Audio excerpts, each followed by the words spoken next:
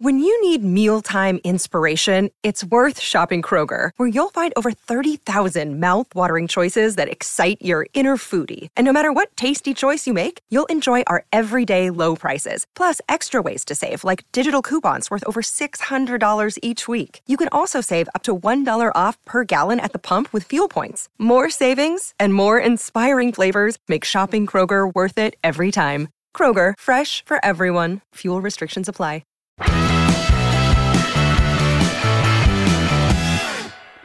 Hello everyone, Rob Guest from Football.London here, and welcome to the latest episode of Gold and Guest Talk Tottenham, sponsored by NordVPN.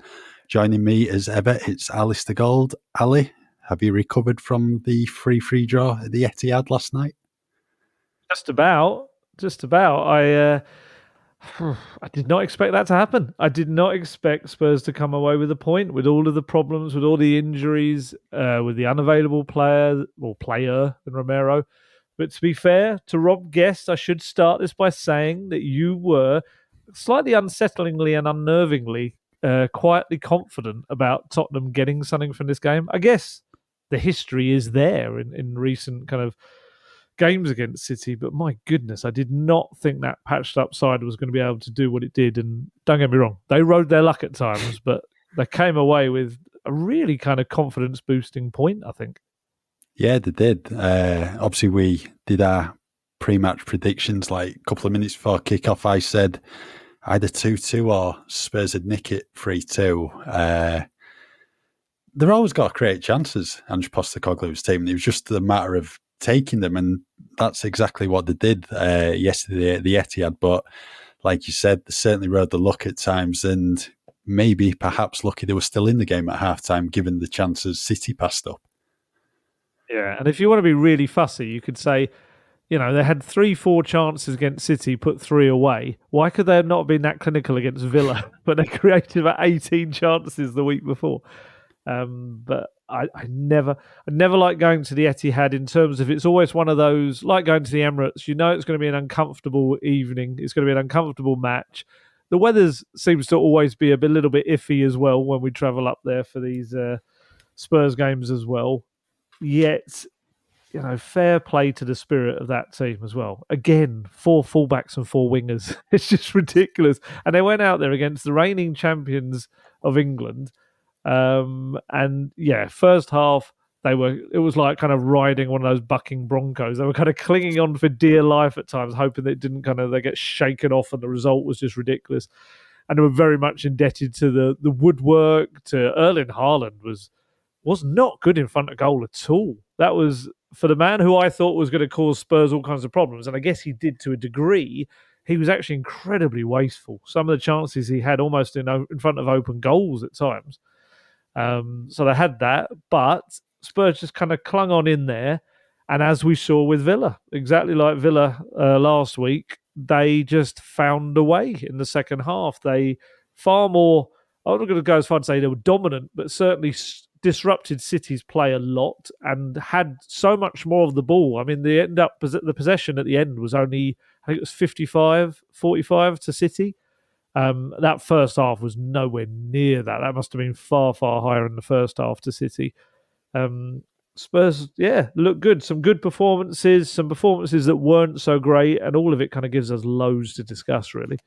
Yeah, there is quite a lot to discuss from the 90 minutes yesterday, and it was just a good thing to see Spurs put an end to that 3 successive defeats, because the last thing they wanted to be doing going into this week's games against West Ham and Newcastle was, you know, coming into it off the back of 4 successive defeats. And it's come to an end, and now it's just about putting things right on the pitch and getting back to winning ways, and fingers crossed that will be the case on Thursday against West Ham. Right, we'll discuss the team first up. Pretty much as we expected, I think we probably thought it was either going to be Pierre-Emile Højbjerg or Bryan Hill in the 11, and it was Bryan Hill in the end. Yeah, that was our predicted team we went with on the website. It looked like it was going to work in those early stages. You know, Bryan Hill having a lovely kind of turn, spin and pass and put Kulusevski away. Kulusevski, I think was it a first time ball or certainly a very quick ball into the path of Sonny. And do you know what? Sonny is just in City's head, isn't he? They cannot deal with him. He scored so many goals against City now. And as soon as he went off on this charging run, it reminded me, not quite to the angle that he went, but it reminded me slightly of the one he scored against Chelsea, when he went almost all the way to the touchline, back in and scored. But in terms of just the strength and the drive in it, just left, who was it he left in his wake? It was Doku. Yeah. It was Doku. Yeah, he just Yeah. powered past him. And yeah, I mean, Edison probably should have done slightly better with it, but it was still a powerful finish. I thought Sonny was really good yesterday. He was one that I didn't realise until after the game how many little moments he had of really good link-up play. He's starting to kind of take on that the Kane job of coming deep, spinning and hitting balls out to the flanks, and he does it really, really well. And he played a part in so many goals. Obviously, scored the early goal, own goal off his own thigh at the other end.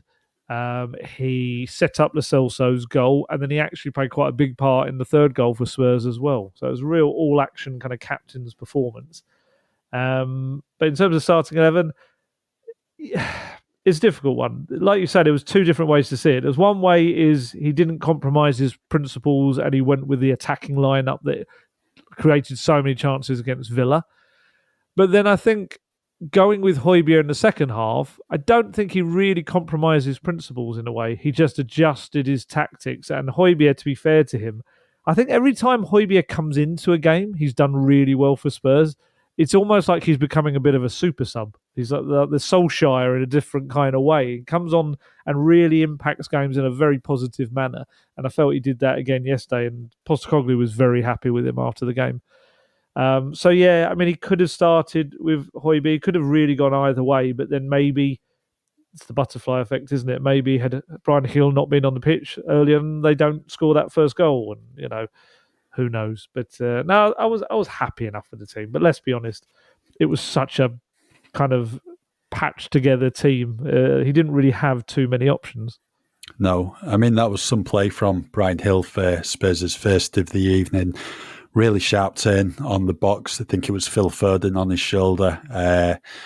Managed to create a yard of space, released it to Dejan Kulusevski, then obviously put it over the top for Son to take on and score. And I thought Brian did okay in his pitch time.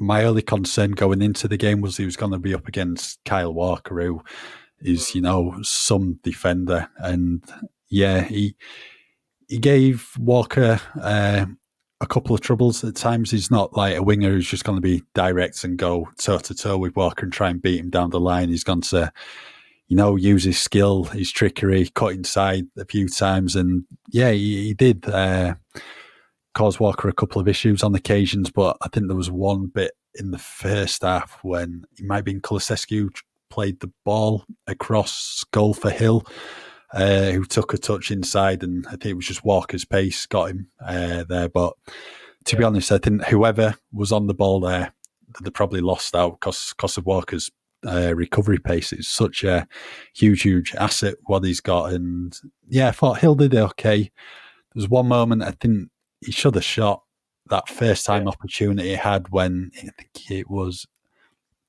might have been Bernardo Silva, wasn't it? A loose ball across City's goal. Edison was probably a good 10, 15 yards out of his off his line, and a first time shot, he might have chipped Edison and scored Spurs' second of the evening, but instead tries to take it on and then put a ball across goal what was cut out. So probably no shock in seeing him withdrawn at half time, but I thought Højbjerg, really, really good performance. I mean, yeah, he is becoming a bit of a super sub, but I don't think it's a role he really wants at Tottenham. But it's just good to have this experience on the bench to help Tottenham, you know, either see out a game or help them get back into it. And Højbjerg more than played his part yesterday. Yeah, I thought in terms of Brian Hill, I thought he got progressively worse as the half wore on. He started really brightly. Obviously, he had that moment for the goal, and he brought Walker inside a couple of times and span him, and he did really well. And I remember saying to you, it's like, oh, well, there you go. Maybe he's going to give him something different to worry about rather than pace. But as it went on, he kind of tried to almost, outmuscle and outpace Walker, and which you're just never going to do, especially like most players can't, but not certainly someone of Brian Hill's stature. You're not going to be able to do that. And it was kind of somewhat, I guess, ironic that it was pace that beat Walker for the final equalising goal. It was someone who just, like Brennan Johnson, who just sped past him. And I did feel sorry for Brian Hill. Like you say, he should have probably had a first-time shot when he cut out the ball. He did well to intercept the pass. It was a lovely bit of movement to get there. And I guess it's easy for us to say on the sideline, you should have seen that. But he was just a little too hesitant with some of his touches. And I think that was exactly what Postecoglou didn't want to see and what he hated about the first half. And obviously, you're going to tell us a little bit about his kind of angry team talk that he had at half time. And I think because of that, he probably had to, I guess, almost like make an example of someone and show how annoyed he was and that it had to change. And I guess that's why that change came about. And that's why Brian Hill came off. But that first half, I mean, he said it himself, Postecoglou, they could have been 3-4-1 down by half time at least, with the amount of chances. Even didn't Doku have he had an effort that went off the crossbar and post all in one go. It was incredible. Yeah. Alvarez hit the post as well, didn't he? Yeah. Haaland, one wide, one over the crossbar. You just know against City that they're going to create chance after chance, and that's exactly what they did. And to be honest, it was very reminiscent of a week before, Spurs in the first half against Villa. Yeah. Shoe was on the other foot. Spurs, to be honest, should have been out of sight against Villa at half-time. That wasn't the case. City should have also been out of sight against Spurs. Didn't take the chances in the end, paid for it. The only thing I'd say was the difference as well is that against Villa, I felt Spurs played lovely football and created and carved out those chances. Whereas against City, you don't need to help City out. They've got enough talent to be able to create those kind of chances themselves. But Spurs just kept giving the ball, whether it was the two main culprits for me, and I'm going to probably talk about them as this goes on, but Yves Bissouma and Emerson Royal just were on a mission to give the ball to City. I understand, they've got to play this kind of football that's going to try and pass around the opposition, and it is terrifying at times to watch. But obviously, when it does work, it breaks the lines and it suddenly gives you loads of space behind the opposition. And I felt that you had some players like Vicario. I remember saying this to you as the game wore on, how improved his passing has become. He just knows exactly where to pass it. Now, he's going to make the odd mistake. He made one where he had to then make a very big save. I think it was from Silva, wasn't it?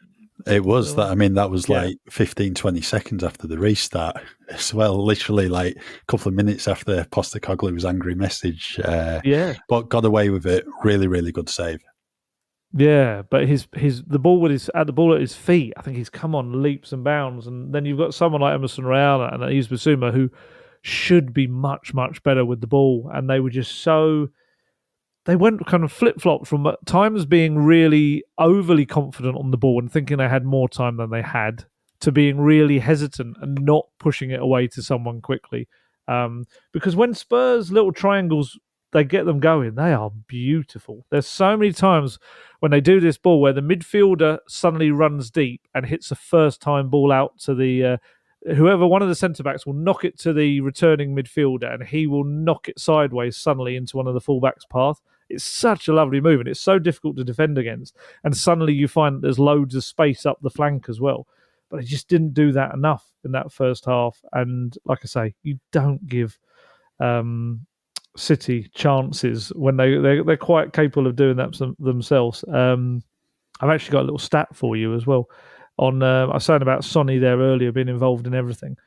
Sonny is only the fifth player in Premier League history to record a goal, assist, and an own goal all in the same match. And one of the other five was Gareth Bale, who did it for Spurs against Liverpool in 2012. And there's actually a little bit more history as well. He's only the second player in Premier League history to score a goal and an own goal in the opening 10 minutes of the game. Gareth Barry did it 24 years ago. Yeah, I thought you were going to pull out the stat where I think I saw it earlier. Son is the only player or something to score away from home against the reigning champions, 4 different sides. Like a completely random stat. They're just pulling anything up now. Oh, But I've got more Sonny stats to come a bit later. And how long do you think it was between his goal and the own goal? I don't know, to be honest. A couple of minutes, was it? Something like that? 137 seconds. Very close then. Just over, yeah. Almost 2.5 minutes. Yeah, it was mad. I didn't realise how close they were together. Funny game. But no, I think he had a really good game. Like I say, I don't often go back to my player ratings and think, oh, I should have given this person higher or not. But I actually, on reflection, think I should have given Sonny another one. I gave him an 8. And looking at his contribution in the game, I think I said in my player ratings I would have given him a 9 but for the own goal, which was unfortunate, but still is an own goal. So maybe I have to stick to that. Maybe it'd be an 8.5, which we don't do. But it's just a crazy match. It really was. Yeah, it was. And like you said, with those defensive errors at times, Emerson certainly guilty of one, giving it away to the right of the area, which led to Haaland's opportunity on goal that he, somehow put wide. I mean, someone with his record in front of goal, you'd have put your house on him scoring there, but he didn't take that chance. And I think Emerson, yeah, there was some sloppy play from him at times, but I think you probably just got to understand as well that is a fullback trying to operate as a centre back at the moment, and he did contribute with some good play at times, but it's just those errors, and I think there's one team you don't want to make those errors against, and it's City. But no, I think he's handled himself quite well on the whole, given it's a bit of an alien position to him in the past few games. But I think the good thing is now Christian Romero's back after that 3-match suspension, and fingers crossed he won't be suspended again for the rest of the season, but who knows? I'll tell you, if he gets another violent conduct one, it's 4 games, isn't it? Next one, if you do it twice. Yeah. Yeah. Again, I feel similar on Emerson, that I feel like I have to criticise moments, because it wasn't even just that Haaland one. When Alvarez hit the post, that was an Emerson mistake, a loose pass that went to someone as well. And I think as a fullback, the footwork and the use of the ball shouldn't be an issue. That is something that he should be able to handle. But absolutely, I agree with you that he is playing in an unnatural role for himself. And, looking at some of his other stats to try and balance it up, and he made 9 clearances and 2 tackles. So defensively, he did a lot of the tough work. And actually, I thought he was quite good in the air at times as well. But it's almost the area that I expect him to be able to do better in, because it doesn't really, it's nothing to do with being a centre-back. That was the area just in possession where I felt he messed up a little bit. What did you make of Ben Davies alongside him? I thought Davies did all right, I think he's played well the past few games. One thing I did like about his performance yesterday was his role in the second goal, which I think is just going to get totally overlooked, because it was a really, really good finish from Giovanni Lo Celso, and all came from Davies winning a header against Haaland. I think there was only one winner when Davies, put his body on the line to head the ball. I think it was probably about waist height for Haaland, and straight into Son's path, who teed up Lo Celso, who then found the back of the net. I think Davies has done okay in the left-sided role, and he's going to get an extended run in the team with no Mickey van der Ven, and I think he's probably just slowly going to go from strength to strength, because, we've seen him operate as a left-sided centre-back in the 3, slightly different in the 2. But yeah, I think he's done okay, including yesterday at the Etihad. Yeah, like you say, I thought it was important for the second goal. I thought he showed really good anticipation and strength. It's no mean feat to get around Erling Haaland to be able to make that kind of intercepting header. And also, I saw some people criticising him for the second goal, which I thought was harsh. I watched it back. I really kind of slowed it down, paused it, kept playing it, just to kind of work out who was at fault. And from what I could see, he kind of had to make a move to Alvarez, because he realised that Alvarez's run was easily beating the offside line that they'd set up. And so Davies attempts to get across, and then all of the midfielders pretty much, are stuck in a line watching what's happening. And that allows Foden to just ghost in behind completely unmarked. So I think that's very harsh. He was the only one that actually was alive to the danger, and Destiny Udogie makes a late run. He realises what's happened and just can't quite get across to Foden in time. So yeah, I kind of felt that was everyone else being a bit switched off and doing a really kind of an iffy line on the edge of the box that wasn't good enough.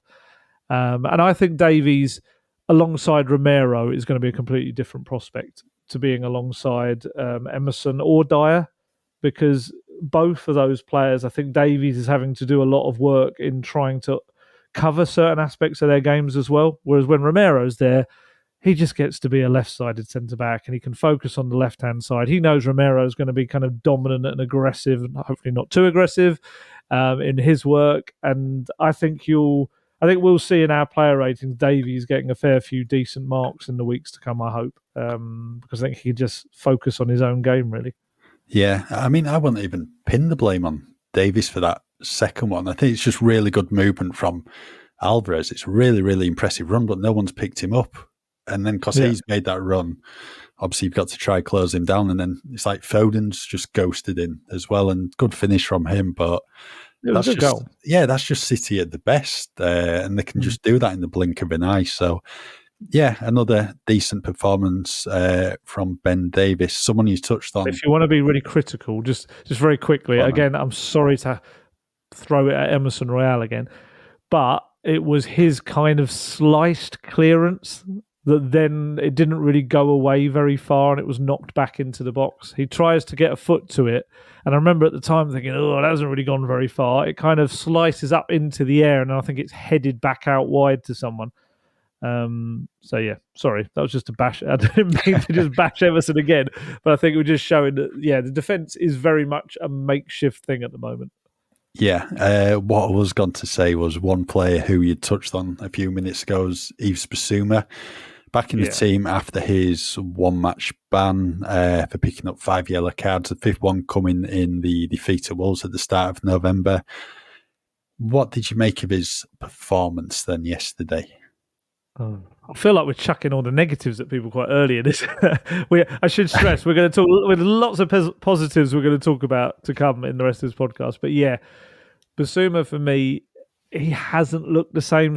We've said it before. Hasn't looked the same since the red card at Kenilworth Road. He just hasn't. And it was the first time that Ange kind of admitted that, really. George Sessions from PA asked him ahead of the game about kind of his form. And Ange said he just feels he's just been so fragmented. I think the football he's had in recent weeks, obviously he's missed the 2 games through suspension.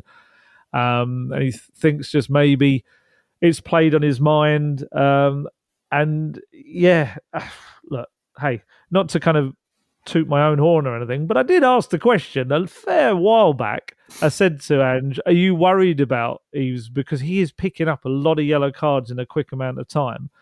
And he was like, no, that's just the position he plays. That's what's going to happen. And then on Friday, he's going on about, hopefully he'll learn now about the discipline. That's something that's let him down this season. I think I said that to you months ago. I think that was when he was either on 3 or 4 yellow cards at that point. I can't remember. But it's a shame because I think the main kind of aspect of it is so disappointing is how good Bissouma was. Those first, whatever it was, 8-9 games or so, before, I'm trying to think how many it would have been before the Luton game. He was so dominant and everything good that Spurs did was kind of driven with him at the foundation of it and pushing them up the pitch, dribbling past players like they weren't there. There was a touch of the Moussa Dembele about him and the way he was playing.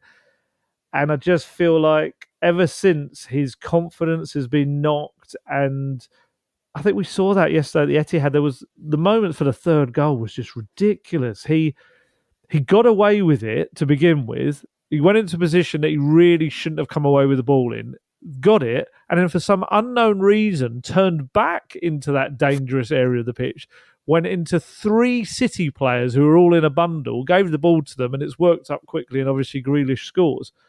And that trouble is Postecoglou made this clear of Bissouma at the start of the season. He wants him to be a bit of a leading figure. He wants him to be someone that inspires everyone else on the pitch.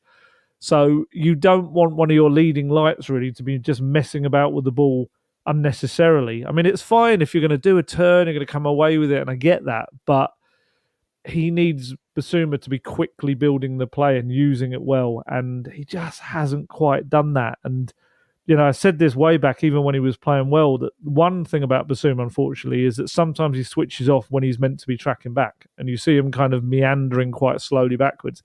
And I think that's even more noticeable when the rest of his game isn't quite up to the same standard as it has been. So, yeah, he's a guy that needs to improve, I think, needs to get back, needs a bit of I'm sure that Angel put his arm round his shoulder. I mean, as a question to you, would you go as far to take him out for Højbjerg, or is this the kind of the scenario where really you have to stick with him and just kind of build his confidence back up? Well, I think Ange said in his pre-match press conference that it really has been like a disrupted period for Bissouma. It pretty much has been stop-start because he got the red at Luton, so missed the following game, then ended up getting the ban after the Wolves game and missing out against Villa. So you're now into a period in terms of probably trying to get him back to his best. You've got a good run of fixtures coming up. Fixtures are starting to pile up a bit now. It's the festive period. So I'd probably say that's what he needs, just the game time, just because he's not had it in recent weeks, to try and get back to his previous levels that he, demonstrated in the first 2 months of the season, because he was fantastic. But what I would say is he guaranteed a place in the team now as he previously was? I know there's a couple of issues in midfield with Maddison and Bentancur missing, but Lo Celso and Kulusevski have really stepped it up in their new midfield roles in recent weeks, and Pat Matasar potentially coming back by the end of the week. So could you be in a position where it's Sarr starting with Lo Celso and Kulusevski if Basuma's form's not there? I don't know if that's maybe a bit too attacking. I don't know, but it's a good shout. I mean, he has played defensive midfielder Sarr before. He has. Yeah. I don't know. I mean, personally, only very quickly, I think Postecoglou saw in Basuma a player who was the perfect fulcrum for his number 6, really. Personally, I think he'll stick with him and, like you say, get his rhythm back and get his game time back in his legs again. I think he's only played like 3 matches in about 8 weeks, something like that. It's not many. Yeah, I think it is. I think it's just the game time he needs, and obviously it's been a bit chopping and changing recent weeks at Spurs. I mean, I don't think he's played alongside Lo Celso and Kulusevski, has he, in the midfield three? So that's a new combination for him. So that might have played a part. I think it's just, as you said, it's just the match rhythm, just getting those regular minutes back in the tank. And if Spurs can get him back to the levels he displayed in the opening few games of the season, then even if they are missing Maddison and Bentancur, they're going to have some midfield on the hand. Yeah. I'm so excited about kind of the way that Kulusevski is developing in the deeper role. I'm really excited about the way that Lo Celso is finally showing what we know he's capable of. I think for him it would just be the consistency now and staying fit. And like you say, that would be my thing about Sarr, is that I don't know whether Sarr is quite... it sounds really patronising, but I don't know whether he's experienced enough and mature enough yet to play what needs to be a very kind of fulcrum role in between those two quite yet. I have no doubts that he's going to be that kind of player. But I just think for now, I think Basuma, I think Postecoglou will keep facing him, and he is that kind of player that needs that bit of love, doesn't he? He needs an arm around the shoulder. He needs to be told, look, no, you're our man. You're going to kind of make things tick in the middle of the pitch. We just need you to get back into the swing of things. And it's harsh on Højbjerg, but I just feel like Højbjerg doesn't have the same attributes that Basuma does for the Postecoglou way. Although saying that, with 2 games in 3 days coming up this week, I think you'll probably see either they alternate the two of those, one starts one match and one starts the next, or at least Højbjerg will start one of those games. Yeah. Before we move on to the second half, Ali, do you want to let everyone know about the benefits of using NordVPN? Of course, yeah. If you're not aware by now, The Golden Guest Talk Tottenham podcast is sponsored by NordVPN, and you can use the service in a host of different ways to enhance your internet experience. NordVPN is the fastest VPN in the world, and that means no buffering, no lagging, and you can stream your favourite shows from anywhere in the world without your bandwidth throttling. It's something I've done through work over the many years, having used Nord way before they came on board with the podcast. I've used it just on holidays. I've used it just to be able to watch TV shows, movies, sports, whatever that I would normally watch back home. But for some reason, those pesky kind of foreign boundaries stop you just doing it normally. But Nord allows you to switch your device to thinking it's still back home even when you're abroad, so you can just watch things. And also this added security element. It helps you if you're using public Wi-Fi and you don't want those nasty people getting into your devices and taking things off of them. And not only that, but the Outlander NordVPN subscription is cheaper for you in the long run. And that's because you can purchase streaming services or bookings from other countries at a much cheaper rate. So, for example, you could book flights from another country and that could be cheaper too. So it means you're paying out for Nord, but you're saving money overall. There's a whole host of other benefits from signing up to NordVPN, so why not give it a go?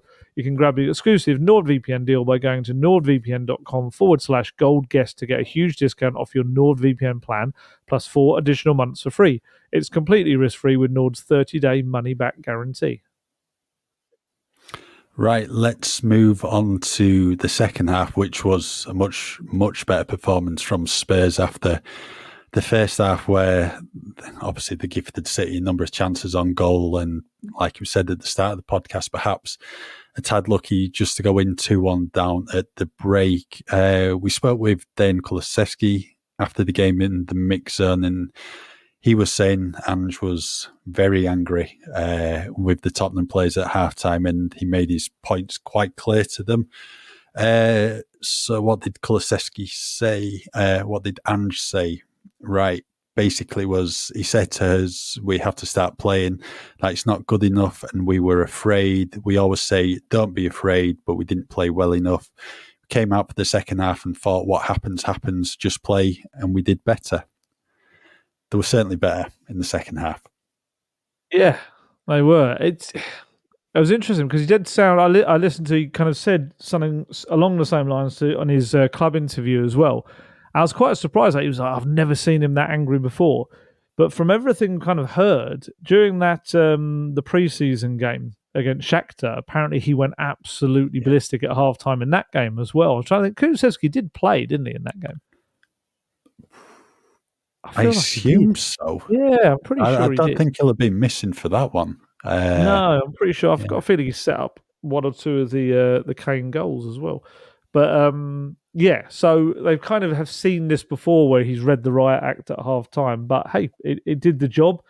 They responded. Their play was so much better, especially from the back as well. And Kulusevski in his club interview kind of praised Vicario in the defence for just moving the ball quite quickly from that point on out to the attacking players. And I mean, Decky himself, he's just, I just don't get it when people criticise him, because I just feel like they forget he is 23 years old.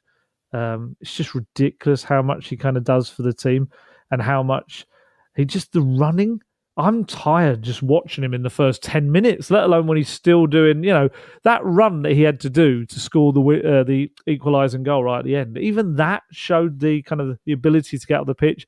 And having watched it back a few times, we know he's not one. That's the only one of the things I would say about him as well. For a guy that's really strong and tall, he doesn't really do much in the air. And watching it back, it's very much a header from someone that doesn't do many headers. It kind of half comes off his shoulder and his head. But it's one of those beautiful things in football, not for City, obviously, that was the best possible way to get it with the ball, to send it onto the crossbar and in. It really was. I think he said I think it was his Sky interview or something, he said he hasn't even watched the goal back at that point. He didn't know how it went into the net. And I think when he watches it back, he'll realise it was a hefty amount of shoulder as well as the side of his head. But yeah, I mean, Postecoglou said he was excellent throughout the whole game. And we can count on him attacking the box from that side. And he said him and Brennan Johnson have goals in them. We haven't had enough out of them yet, but they are there. And it's great those two combined for a great goal at the end. Yeah, I mean, I had his stats here because obviously he scored now the last 3 games. His every game he's played at the Etihad, all 3 games, hasn't he? He scored in them. Scored his first goal for Spurs there as well. But I was looking up, in 62 Premier League appearances, he's got 11 goals and 16 assists. So that means he's got a goal involvement in almost every other game he's played in the Premier League. I mean, he's 23. How do people complain about Dejan Kulusevski? I just think it's insane. I just think he's such a good player. Yeah, he's got things he needs to work on. I mean, he and Lo Celso might be the 2 probably most left-footed players you'll ever see in your life. Lo Celso even more so. I think if you, I think you said it, didn't you? That essentially his right foot is just there for kind of balancing on it, doesn't really use it for anything else. But Decky can, he needs to get away from being a little bit predictable and cutting inside. And I guess that's what helps him when he's playing that little bit deeper. He could go either way with his runs. And yes, he can be more clinical, I think, at times. But overall, he's an incredible young player, and I think he's only going to get better and better. And Postecoglou loves him because he knows how much work he does. And I mean, likewise, I get the impression that Kulusevski loves Postecoglou. He loves his whole ethos. He loves the way he looks at the game. He keeps calling it fun, doesn't he? He just loves the kind of the enjoyment of it all. Kulusevski for me, he's on a real kind of upward curve again at the moment, which I think is terrific. I think I always judge how good a player is by if you took him out the team, is the team poorer for it? And I think with Kulusevski, it's always the case. When he doesn't play, they don't look as effective because he brings so much off the ball, just almost as much as he does on the ball. So I was very pleased with Kulusevski as well. What did you make of Brennan Johnson? He did it okay. We've certainly not seen the best of him since his move from Forest. Like Bissouma, it's been a bit of a stop-start period for him recently. Johnson's had those injuries. The 3 international breaks haven't helped his cause as well in terms of getting a bit of match rhythm. I thought he did okay. I think he had one decent run in the first half down the right, which City, I think it was Diaz, wasn't that far off from putting the ball into his own net. A lovely Porro ball, I think, wasn't it? Yeah, contributed when it mattered most, though, in the dying minutes. Good run down the left flank and a good cross to Kulusevski, who more than definitely deserved a goal for his performance yesterday. There was only one winner as soon as he went up in the air, and, Nathan Ake's a good defender, but he had no chance of winning that header as soon as Kulusevski rose. I've been impressed with Kulusevski. Past 2 games, he just looks more like himself in the number 10 role. And he said after the last game against Villa that, I've seen like the best version of him playing there. And I think he's only going to go from strength to strength and get even better. I don't think we've seen the best of him yet. I did mention to you yesterday during the game, like, Kulusevski would just fit in perfectly at City. Typical Guardiola player, like really good on the ball, got all the qualities they look for. Though. I didn't want any City officials to hear that. But the good thing is, he's a Tottenham player, and I think last season was probably, you just wanted a bit more consistency from him because, I mean, his start to his Tottenham career was absolutely incredible. Was it 5 goals, 8 assists in about 17 games? And last season, started off okay with the numbers. I think Southampton on the opening day, he might have scored and got an assist, but those numbers pretty much tailed off over the course of the season. I think he got an injury, didn't he? Yeah. And in the World Cup, I think he did. It wasn't great after the World Cup.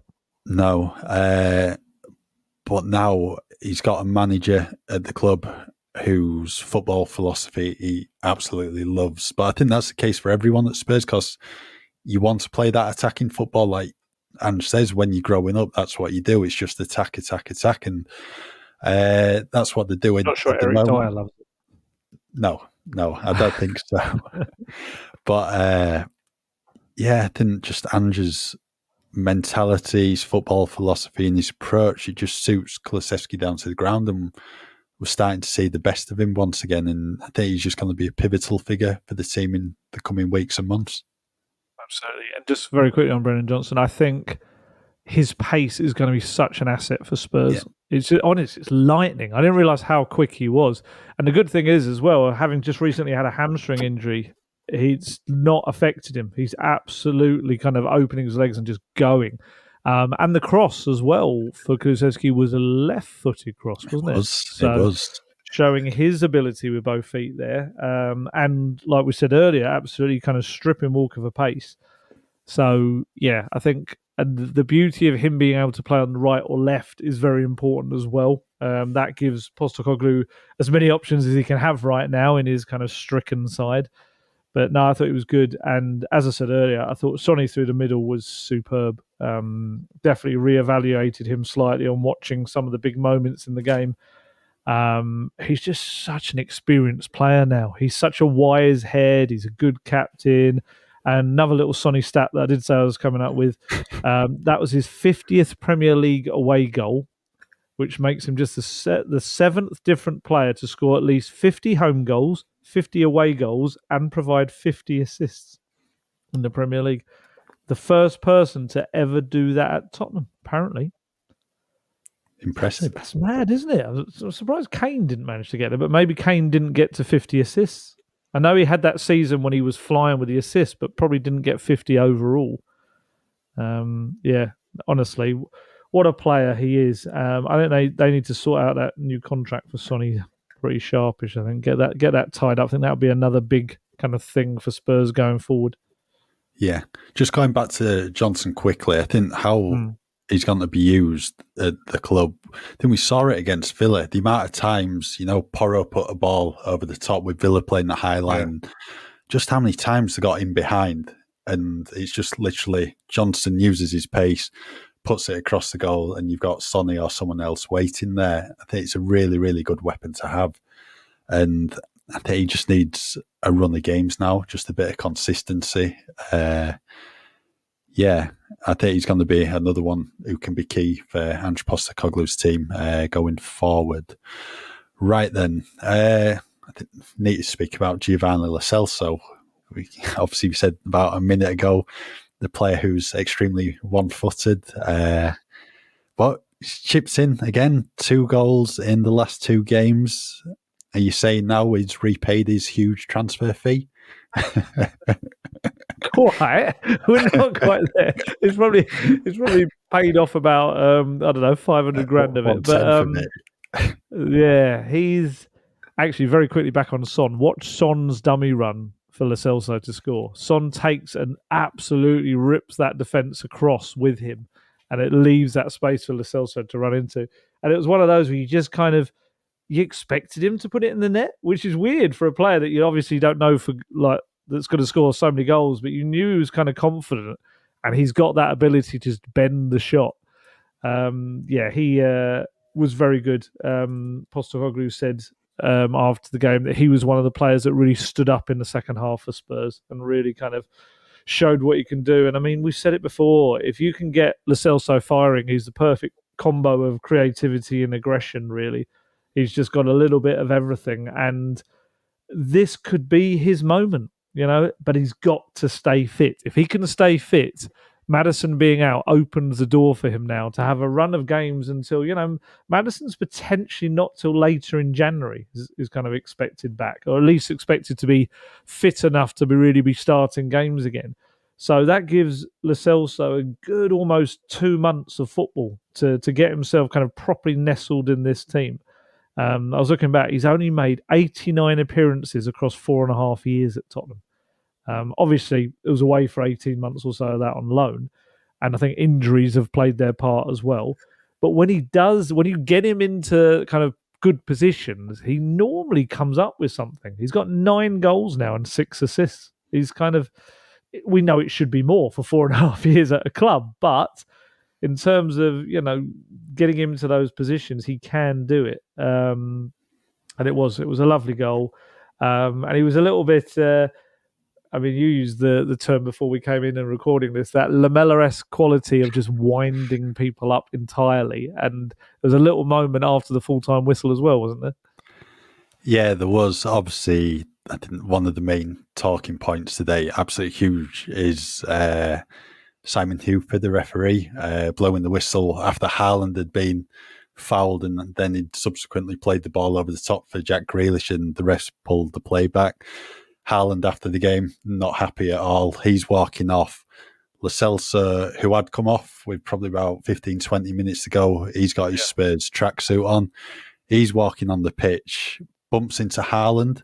I don't know if it's a bit 50-50 or Lo Celso makes a tiny bit of a beeline to him just to make a bit of contact with him. Clearly riles Haaland up. Lo Celso must say something to him. And then Haaland turns back, and then it's Brennan Johnson who, speeds in to try split him up, and Postecoglou there as well. Like I said to you before we start the pod, it's very similar to something you'd expect Eric Lamela or Christian Romero, one of his fellow Argentine players, to do. But Lo Celso's got that fight in him. You see it on the pitch. He does. Yeah. He really does. It's good to see him, contributing for Spurs again, because, it's mad. It's his 5th season at the club. And, we've barely seen him get a consistent run and just hit the heights like he has done in Spain when he's been at Real Betis and Villarreal. Yeah, well, at least he's putting to bed the debate over who is the biggest flop, him or Tondi. at least that now is, that's settled. I don't think we can. He scored before against City as well, hasn't he? He's got a little bit. All 3 players that scored yesterday have a little bit of a history of scoring against City. I've watched that little clip back from after the game now so many times. Only in the last, 20 minutes before we even came on air to do this, and I still can't work out exactly how it plays out. I think because Haaland seems to be shaking hands with a couple of people as he comes off, and he comes towards Lo Celso, and I can't tell whether Lo Celso is disappointed that Haaland isn't really trying to shake his hand, so he doesn't bother to even take his hand out of his pocket, or whether he genuinely does kind of try and give him a bit of a nudge to see what reaction he gets.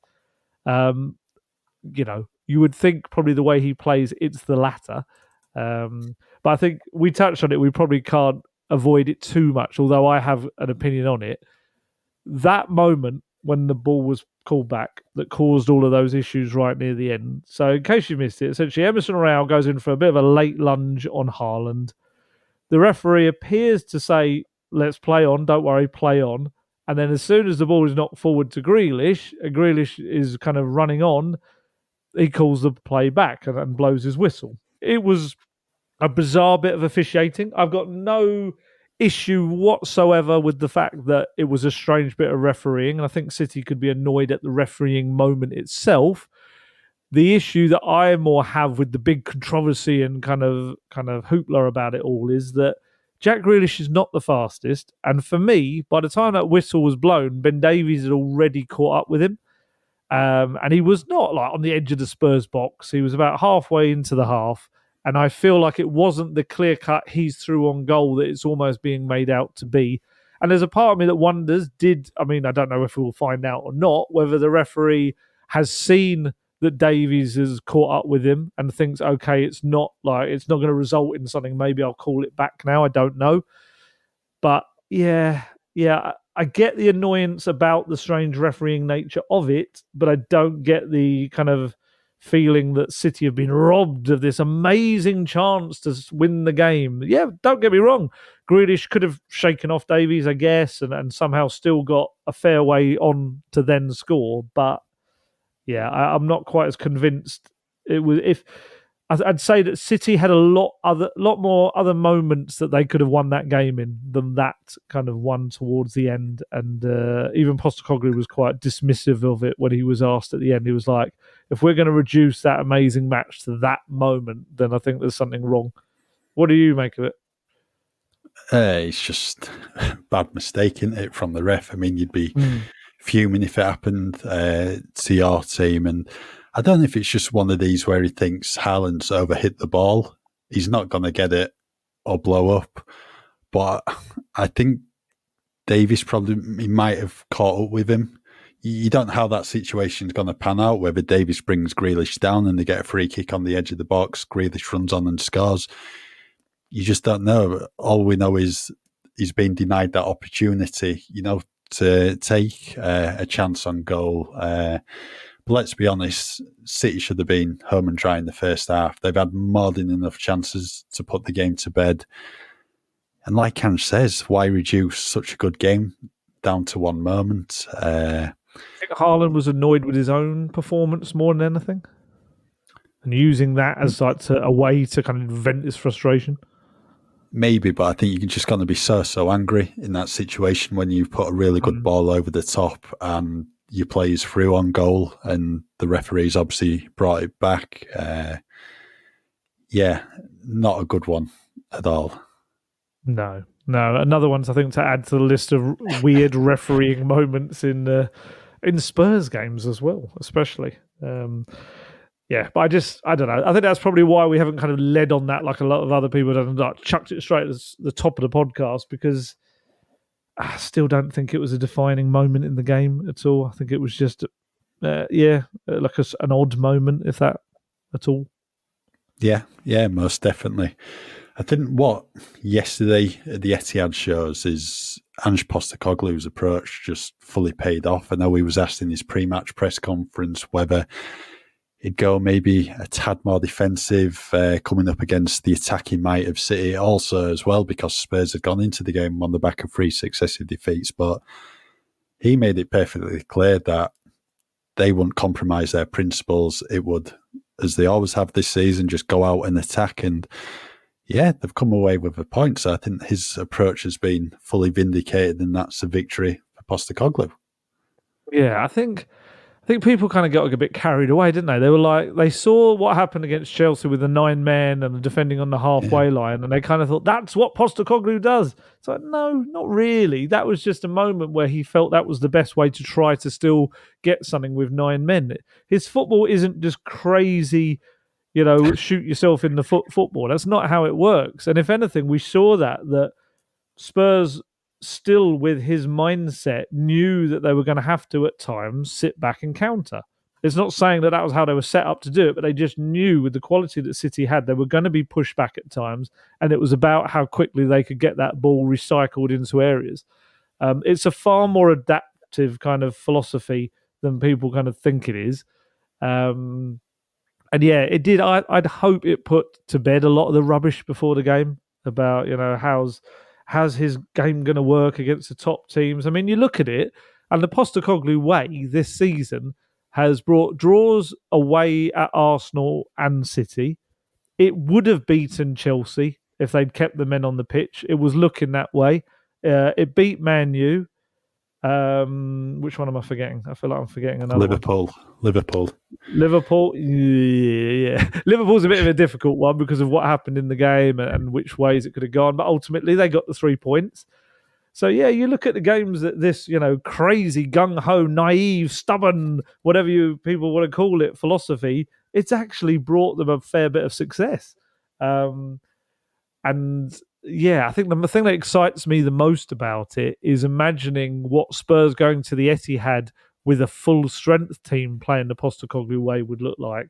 I think they'd give them a hell of a game. I think that would they'd be far kind of better at the back in terms of keeping City out, yet be probably creating far more chances than they did yesterday. So yeah, that's what excites me the most. This is just the beginning of the Postecoglou era. This is a Postecoglou philosophy kind of crowbarred into a team that it doesn't fit it entirely. It's players playing out of position, yet they're still taking on board everything he's telling them. And I think that is what excites me the most going forward about it. And yeah, I think it's just funny, this kind of idea, and we all do it, don't get me wrong, we all do it as journalists, and fans do it as well, of trying to tell a manager who's been a manager for 28 years or so, who has managed at World Cups, he's managed teams to titles in every different country he's been to, no, we know more than you can't bring that to our league, how's that going to work? And it's like, I think he probably knows how his football works and how it adapts and things like that. And once again, kind of showed everyone, I think, what Spurs are going to be capable of. And I'm quite excited to see where it goes. Yeah, I think Spurs at full strength and the football they displayed yesterday, if they can play, to the absolute maximum, they're more than capable of beating anyone in this league, even home and away. Really, it's just such a shame that Christian Romero, Mickey van der Ven, James Maddison, Ben Kerr, Pat Matasar were missing yesterday, because you just want to see full strength Tottenham go toe to toe with the Premier League's best. Let's be honest, the best team in the world. The spine of the team, isn't it? Yeah, I think if they were at full strength yesterday, I think they might have won. I really do. They're more than got it in them to beat anyone in this league. And yeah, it's just a shame all these injuries have come at once. But I think we'll all be looking forward to the game at Tottenham Hotspur Stadium towards the back end of April. Hopefully things have cleared up on the injury front by then. But yeah, lots and lots of positives once again to take from Spurs' performance, even though they've not won the game. Yeah, I mean, second half of the season, if we're hoping that they've used up their bad luck in the first half of the season with the injuries, if they can keep a fairly fit core of their squad for the second half of the season, as that philosophy gets more and more embedded into everything they do, they're going to smash teams. They're going to sweep them aside. They really are. And add a couple of, key additions in the January window. And it is honestly, Spurs fans should really be excited about what's happening. Especially, it's like night and day of what happened towards the end of last season. It could be a very, very thrilling end to the season, but they got to get there in one piece first. The way they're going, I mean, there's another injury technically. Eric Dyer wasn't available for the game because he felt soreness after the final training session. So there's technically another player on the injury list there. Who knows what's to come in 2 games in 3 days as well? They could pick up even more. So you've got to get through that first. Yeah, good to get Richie back, though, as well, yesterday. I think we probably weren't expecting him to be back on the pitch so soon. Maybe thought it might be mid-December. Because, I mean, it's only been about, 3.5 weeks since undergoing surgery. So all that praying at the Richarlison shrine that you do, it helped, didn't it?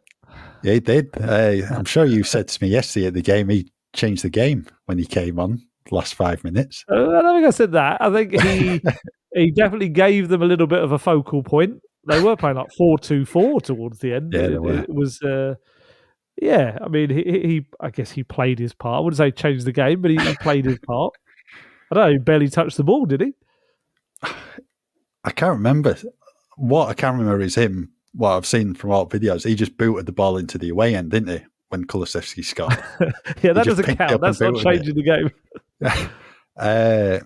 But, I mean, Ange said in his pre-match press conference it'd only be 5 to 10 minutes if required. It'd only be able to do. So it's just a case of building up his fitness, probably going to have to contend with a place on the bench for the next few games and just try, work his way back into the team. But at least it's a bit of a positive in terms of things maybe look like they're picking up on the injury front, even though there was the bad news about Eric Dyer's omission from the squad yesterday. But Ange said as well, Pat Matasar by the end of the week, hopefully.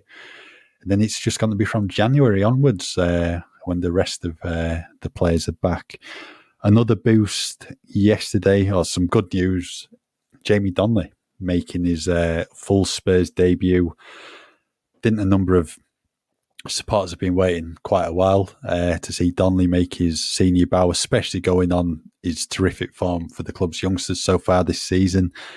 Maybe thought he might have come on in the recent games against Wolves and Villa when Spurs have needed a goal.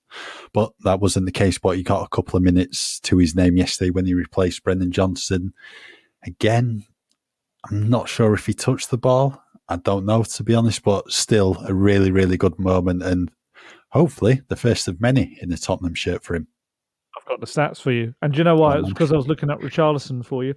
Both Richarlison got, how long was the injury times? Added times about 5 minutes? 6 minutes? Something like that, yeah. I think it was meant to be 5, they ended up playing about 6. So in 10 minutes in all, Richarlison touched the ball twice. He didn't play a single pass. He had one unsuccessful touch. So I don't know what happened with the other touch. just the ball came to him and stopped. And Jamie Donnelly, in approximately about 60 seconds on the pitch, also touched the ball twice. And one of those was winning an aerial duel. Right. That was quite impressive. I don't actually remember that, to be fair. But yeah, great moment, really terrific moment for him. That was he made a clearance. That was why he must have won a header at the back. Top work as well. Brilliant for Jamie Donnelly. It's brilliant for so many people that have played their part in his development over the years. You know, at the lower age group, Stuart Lewis as well being his coach at those kind of age groups, and Wayne Burnett obviously for the under-21s this season where he's just smashed it. It's kind of the debut we were all kind of expecting and waiting for. It was going to happen at some point, but it just felt like Postecoglou wasn't quite ready to throw him in. And to be fair, trusting him in the final minute or two, even though you're trying to waste time in a big situation like that against the champions, that's a nice pat on the back, I think, that he needs to take from that. That is a big moment for him. And I do wonder whether, not only do we look back on this game as one where is this where the Postecoglou era really kind of they convince themselves that second half they can still play it and it can be the way forward. But maybe we look back on it in years to come and think that was the day when it all started for Jamie Donnelly. That would be brilliant. I mean, he's still obviously is a long way to go. That is just the very first step of a very, very long road. But he's a very talented player. He is Spurs through and through. His family are Spurs through and through. England under-19 international, mainly a forward, but has kind of been playing in an attacking midfield role this season. And, I mean, his stats are ridiculous. I've got them here somewhere. He has got... Let me read out his numbers for you. He's got 11 assists and 6 goals in 12 games in the Premier League 2 in EFL Trophy this season. I think he's got more in the Premier League Cup as well. Hell of a young player. Really highly rated around the club. They gave him a decent new deal. I think, was it earlier this year? He got that as well. That bench, you look at it yesterday, it had Donnelly, it had Dorrington, it had Iago Santiago back from injury to be on there as well. Velise, obviously, is he 19? Is he 20 yet? Maybe turned 20 recently. I think he might have. Something like that, yeah. Yeah. It was a very young bench. And even Skippy, we haven't even mentioned the fact that he came on and had a nice little cameo as well. He came on, lovely little turn and pass for that third goal. Actually, sorry, we did mention that briefly, didn't we? But yeah, he had a nice little involvement as well. But for Donnelly, again, I always feel that with these academy kind of debuts, it's as much the players done obviously a lot of hard work themselves to get to that point, but it's also about all those people along the pathway that have helped them get to that role, because it's not easy. People kind of just assume that if you're talented, you're going to make it. It does not work like that.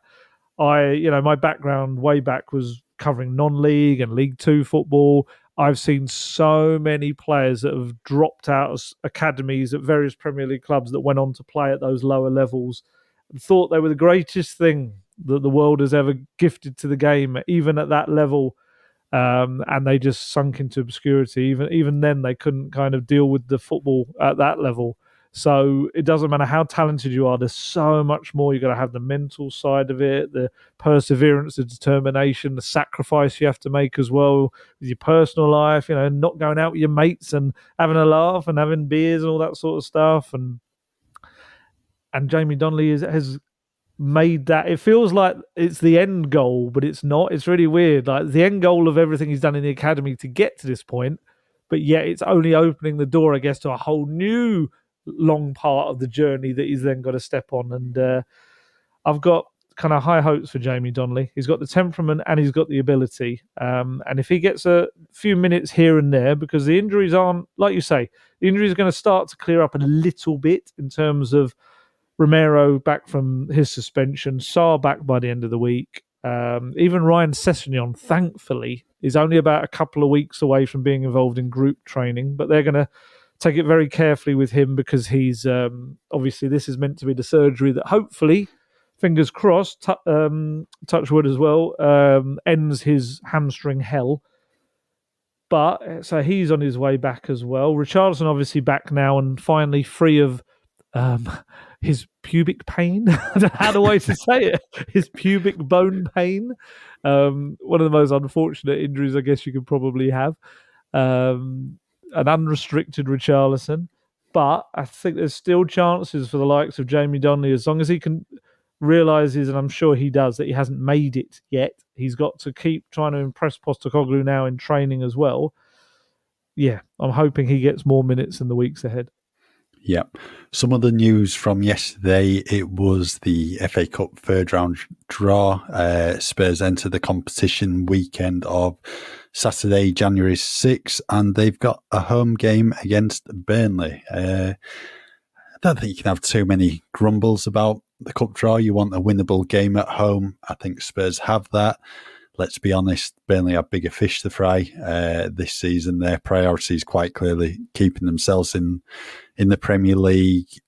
Yeah, I think it's one of these where, touch wood, Spurs will be in the hat for the fourth round draw. But again, it's one of these, don't rest on your laurels. You're going to have to be at your best. And after that first round exit in the Carabao Cup away at Fulham back in August, as well as no European football on the agenda this year, I think everyone associated with Tottenham just wants to see Ange Postecoglou's team have a really good crack at the FA Cup. I mean, look at the draw. One of Arsenal or Liverpool are getting knocked out because they're playing each other in the third round, and there might be a couple more ties like that along the way. We've seen what Spurs have done in the league so far this season. There's no reason why Spurs can't get to Wembley this year. Just need to, like I said, have a really good crack at it. They do. Yeah, it's a decent draw. I mean, like you say, Spurs can never look too far ahead. I mean, they almost messed it up against Morecambe at home. So it's like they can, and no disrespect to Morecambe, but Spurs should be beating them comfortably at home. Portsmouth was a bit touch and go last year as well. That wasn't it? 1-0. Yeah, absolutely. And then lost away at Sheffield United and Middlesbrough. So, yeah. Tottenham are quite capable of messing these things up. But yeah, it's one of those where I guess you'll have a few more bodies back. If anyone becomes is slightly ahead of schedule, you might have people back that a little bit earlier, perhaps. But then I guess Postecoglou probably looks at that also is a chance. With that and the little winter break that they have as well, it's a chance for some of those injured players to not rush back as quickly as possible. They can take their time and make sure they're absolutely ready. I mean, Mickey van der Ven, especially with the hamstring and his pace, you want him to be absolutely full kind of speed and ready to go rather than coming back and any potential that he could do the same thing again very quickly. But yeah, Burnley at home, I'll take that. It's far better than going to Burnley. And that's purely said because of my history of having to go to Turf Moor and especially that snowed off game. But anyone that knows my tale of that game, I don't need to tell that one again. I'll take that. It's like you say, there's some big games in that. The Arsenal-Liverpool one and the Sunderland-Newcastle's a cracker. That's such a good game. Jack Clark hopefully going to show what he can continue to do in that game as well. So, yeah, we'll see. We'll kind of come back. We'll put a pin in that. Come back to that in January. But it should be a game that, barring any more injury, I mean, it might be an academy 11 by the time they get there. Who knows the way Spurs injuries are going? We might be talking about Jamie Donnelly as a captain or something at that point. But I'm happy enough with that draw. Yeah, plenty of games on the agenda prior to then. 2 this week, West Ham at home on Thursday, and then Newcastle United at home on Sunday in the 4:30 kickoff. 2 big games as Spurs look to bounce back to winning ways, but I think they can take a lot of positives from yesterday's game at the Etihad Stadium. And if everything comes together and Spurs, play like they have been in the past couple of games, chances are going to be there. Just need to take them. And hopefully on the next podcast, we will be talking about Spurs winning games again. Good that Christian Romero's gone to be back though, isn't it?